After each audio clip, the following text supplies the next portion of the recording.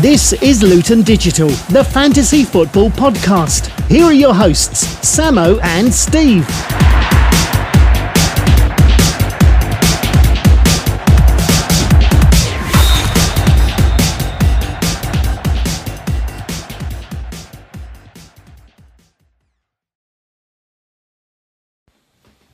Welcome back, everybody, to episode 36 of the Luton Digital Fantasy Football Podcast. Once again, I'm joined by my usual co-host, Steve. And that's right, Sam, we have got a packed show tonight. We've got a question from Helen Jerome. We have a world exclusive tonight, the first ever interview with someone underwater. And we have a question and answer with Mr. Mark Burrows, one of the leading contenders who's emerged from nowhere this season. So let's get on with the show. Emails and tweets. And to start the show tonight, we've got a new feature which will be available for all future podcasts, where you can get in touch at any time. We'll put the link up and ask us a question. We've got our first question, Sam. Here it comes. Hi, it's Helen Jerome here. I've got a question about choosing the right team. Is it better to go with someone who's going to get a high score but might not actually be playing? That's always the question with people like Kevin De Bruyne and Raheem Sterling. Or is it better to go with somebody who goes in and out of form, like Mo Salah for Liverpool, but will always be playing? And also with strikers, is it best to captain strikers when they don't get as many points for goals, or better to captain midfielders? It's the eternal dilemma, and I always get it wrong. Last week I had Kevin De Bruyne as my vice captain, he got 17 points, and I had Pukki as my captain and he got 2 points. So I'm literally never ever getting it right. And I've got questions about benching people as well, but I never get that right as well. Anyway. So those are great questions, Helen. Let's talk first, Sam, if we can, about this De Bruyne, Sterling or Salah, in terms of Salah being guaranteed. Kane's another one who, he'll always play. But the problem with De Bruyne and Sterling, you never know. And in general, the City lineup, who's going to start? Sam, I know you've got some thoughts on that. Would you be a Salah person, or would you be a De Bruyne? Or would you have both? I would have both. I think it's best to select players who are in both, who are in form and playing right now. Because the other way of doing it, of course, is you have De Bruyne and Sterling on the basis that one of them will always play. Yes, that's true. One of De Bruyne or Sterling will always play, and I think if you're captaining one of them, you need to get your vice-captain right. Yeah, well, you have to vice-captain someone who's guaranteed to start. And on that subject, you were unlucky, Helen, because it was a very bold move. And here in the Luton Digital Podcast, we admire managers who make a brave captain decision, because often there are some lazy managers. So Pukki was brave, but ultimately a bit foolish, perhaps. Now, what about that second question in terms of, do you captain a striker or a midfielder? I think you should captain the premium players like Salah or Kane or De Bruyne or Sterling, because the reason why they're so expensive is because they are the players who are most likely to score a hat-trick. Another way of looking at it, because you showed me this table last year, Sam, about if you pick one side and not changed it throughout the season and captained the same player each week, even if Salah, for instance, had a bad game week, on average, for all 38 weeks, you'd make a lot of points. So that's another thing to do, a persistent captain, kind of forgetting who they're playing. But that, again, takes very brave management. Thanks for the questions, Helen. Reflections. Now we move on to reflections, and we have the usual stats and news. The average was 52 points, and no surprise, the highest 4-point scorers of the game week were all City players after City won 8-0. Bernardo Silva with the hat-trick from 19, De Bruyne 17, and Mahrez Otamendi tied with 15. And some injury news is that Martial, Pogba, Rashford all confirmed out for the Interesting, Sam, but you've skipped over the significant thing. Do you remember back to last week's pod and our relative predictions about the City-Watford game? No. No, you don't. But, I mean, they did score a cricket score, and one of us did manage to predict that last week. Carry on with the... Yes, and also, which I thought was interesting, is Lampard said in a press conference that Tomori, 4.5 centre-back, is in either the first or the second choice centre-back at the moment. For 4.5, that could be very interesting indeed. It would be good if Chelsea could keep clean sheets, but they struggle, don't they? Yes. Is that the end of reflections? Yes. I thought we could add in maybe a reflection about managers who picked Otamendi because he scored 15 points. That was a good prediction, good selection, wasn't it, Sam? Yes. Thank you, Sam. Manager of the Week. This week's Manager of the Week is my good friend Thiago, who got a total of 80 points, beating out second place, which was Al Boli with 74. But once again, Thiago in first, 80 points, who came 34 came from the De Bruyne captain, and 12 from Lundstram as well. League table. So let's look now at the league table after... Is it 7 game weeks, Sam? Yeah, 7. 7 game weeks, and it's really, really close now. Darren Greaves is in 7th place with 351. He's only 16 behind. We've got a tie between you and me, Sam, the Buttocks, and Big One Matthew, 353. 14 behind. Mark Burrows, who we'll be hearing from later, up into 4th place, 357. Thomas Whitehouse, 358. He's in 3rd. Alex Perry, that perennial colossus of a manager, roars into 2nd with a 71-pointer with 363. But, and we think this is for the final time this season, Ian Rees leads the league with 367. And earlier today, we caught up with Ian Rees, who was actually in a canal in Venice. And apologies for the poor quality of this recording, but as I say, he was in the canal as opposed to on the canal. Yes, well, it's very interesting. You should ask that, Steve, because I'll take you back to 2015 and 16, and the team they said wouldn't win the Premiership, even though they were top. There was their manager, Claudio Ranieri. But I think I've got a lot in common with him, the Tinker Man. And I think you'll see I'm tinkering with my side a lot, and also I'm speaking to you from Italy at the moment. So a lot in common with Claudio Ranieri. Mistake of the week.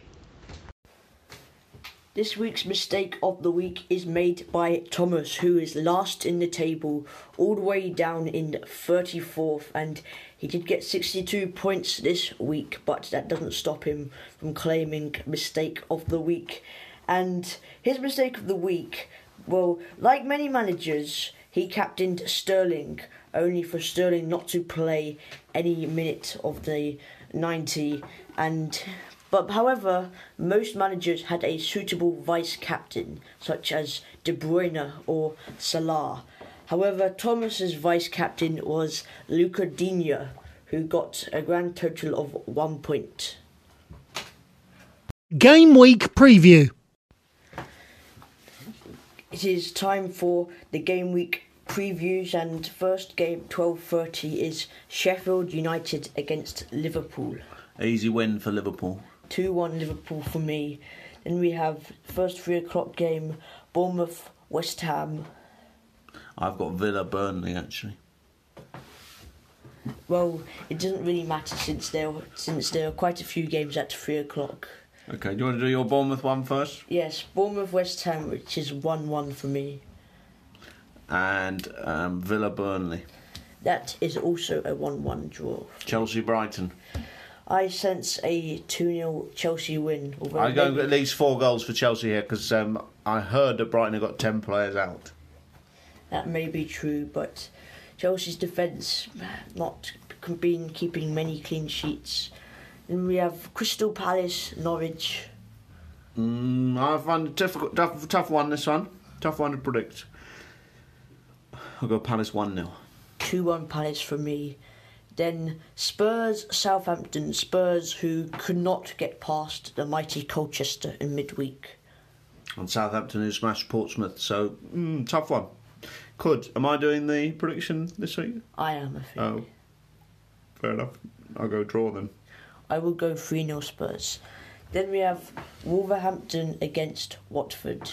So on paper, Wolves' easiest game of the season. They've had a disappointing start, so let's say a Wolves win. Yes, I agree with you there.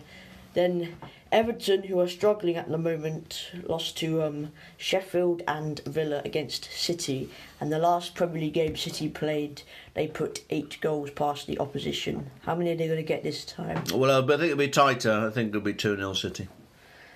Yes, I agree with you there. Then second to last game of the week is Leicester-Newcastle. Leicester, we were lucky enough to see live on Tuesday night against the Luton Town reserves, and I think they had 28 shots, Leicester, which was about 28 more than Luton had, and I see a Leicester win, pretty comfortable win. 1-0 for me. And then we have the injury-ridden United against Arsenal. United's only striker playing in the game is Greenwood. And that's an Arsenal win for me, but I will make a prediction that Martial will be back for it.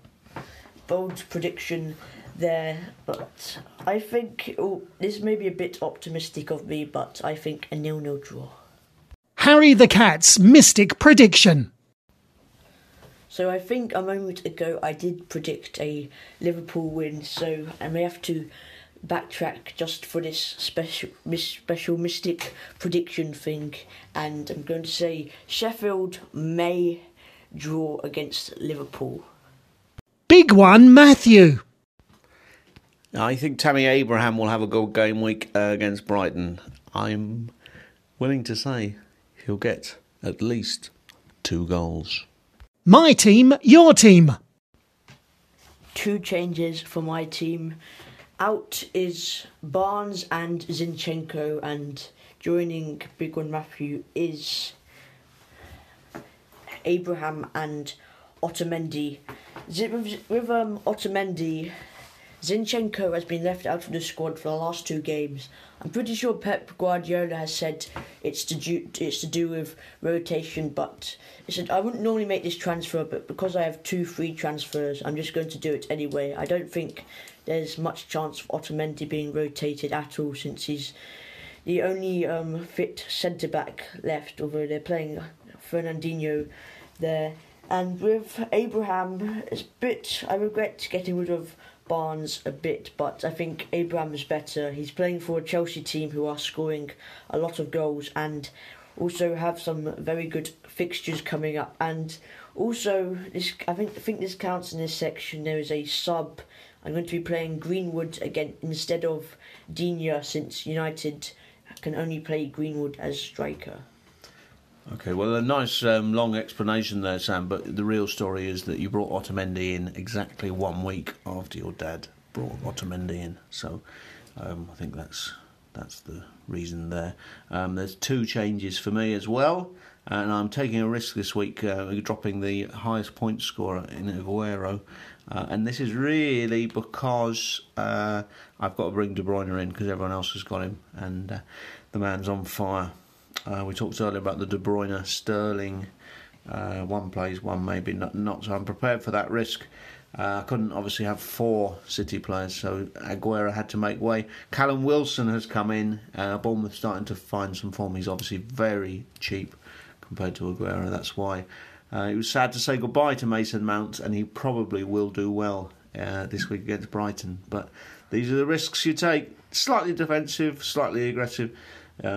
Wilson, a risk, balancing out what is a little bit of keeping up with everyone else in the fact that they have De Bruyne. Just too big a scorer to leave out this season. And still, when I got him, he was less than 10 million, which he'll go over this weekend. Last chance to go with Yango.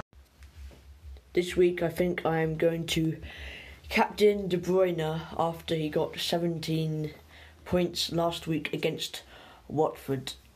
He's on fire at the moment, as you said a minute ago, and he will always be involved amongst the goals. And who are you vice-captaining? Because obviously, risk. Vice-captain will be Sterling. So that's interesting. So I'm going a different approach here, because talking about, again, Helen's great question earlier, I'm captaining Salah, guaranteed to start against Sheffield. And I've got a vice-captain at the moment on Abraham at home to this Brighton. Because you can't really predict which City he's going to play at Everton, and indeed whether they're going to score loads of goals. Because Everton at home, they did have this record that they haven't conceded a goal since February. I know that's gone now because they lost to Sheffield United, but they still had a brilliant defensive record at home. So I don't think that's going to pay off your De Bruyne. I think you may want to rethink it. You're listening to Luton Digital. Get in touch via lutondigital.com. I'm delighted to say that earlier today, just off the M1 somewhere near London Luton, we caught up with Mark Burrows, and we began by asking him about his good start and what had he done differently this season, given he was usually such a terrible starter. So, question 1. I started off well in the first game week, stuttered a bit in the second, but since then my overall rank has slowly got better, which I'm pretty happy with.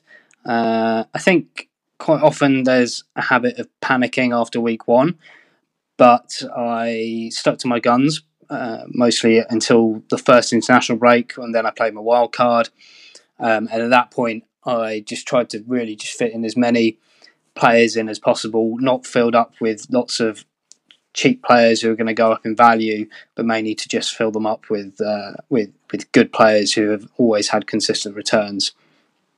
And now I think I've got a very good team, but still have some room for manoeuvrability if I need to, really.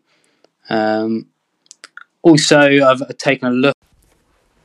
Also, I looked a lot more at a player's historical stats and didn't bring them in just on a whim. So, for example, I quite quickly brought in Mason Mount after looking at his stats last season under Lampard at Derby. I think he got something like 11 goals and 6 assists. So even if he was going to get close to that over the season, and I think I was bringing him in for Fornals of West Ham, who had terrible stats basically from the season before, even though he's quite a good player. But I thought if Mason Mount was going to be a similar sort of level to what he was for Derby, then he was definitely worth bringing in. Mark, one of the big things this season has been the remarkable progress of novice manager Ian Rees. What do you make of our leader and his, what can we say, strange usage of his chips so far? So it's a strange tactic, which I guess so far has worked for him. But I think in the long run, if he keeps trying things like that, then he might get found out.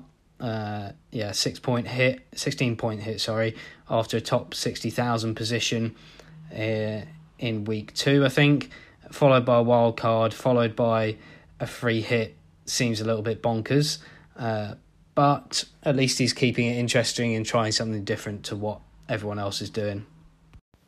Thanks, Mark. Let's get back to your team. What future plans do you have, and how do you plan to improve on this magnificent start? So my plans at the moment are to just keep things ticking over, make some tweaks here and there, keep looking at the in-depth stats for players, like I said before, and to not go chasing any points. I think / hope that Pukki might start to wane in his points returns. So at the moment I'm holding off on bringing him in. I think just sort of be sensible. Don't go crazy unless I start getting a lot of injuries. But I think I've got enough players to sort of not be desperate to bring in people instead of the ones I've got. I think I'll be fairly easy to change players in and out. We've got 2 more questions for you, Mark. Which player hasn't gone big yet do you predict will go big? So I think the ones I'm looking in from the sidelines, if you want to say, some of the West Ham midfielders, I do like the look of Fornals, even though his stats weren't great last year. But the problem with the West Ham midfielders is that they're all just slightly too expensive to really be worth it when there's other players doing quite well at the moment. But yeah, keeping an eye on them. And then I guess it's the ones who are just coming back from injury. So Callum Hudson-Odoi could really go off. And he's currently 5.9, I think. So there's a lot of scope to bring him in if need be.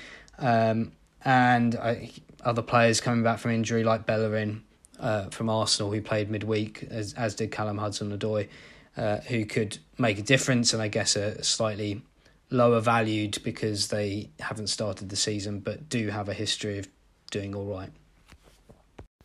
Finally, Mark, the standard of the Luton Digital League, everyone's been talking about it, is the highest it's ever been this season. Where do you think you will finish? Well, obviously the main aim is to get the trophy and win it. I don't see why I shouldn't be at this stage of the season. But top 3 really is probably the minimum I should be looking for. But yeah, I can't see why at the moment. I don't see why I shouldn't be able to win it overall. The fourth officials indicated there will now be a minimum of 3 minutes time allowed. There's 3 minutes time allowed. Thanks everyone for listening to another podcast, and thank you to all of our guests for joining us for this great podcast. Keeping you up, Sam. It's been a good episode, and thanks, Sam, for all your efforts. Good luck, managers, and don't forget to get in touch through that link we'll put on Twitter after the show. See you next week. Goodbye. That was Luton Digital. Tune in again next game week. And good luck, managers. Hope you get a shed load of points.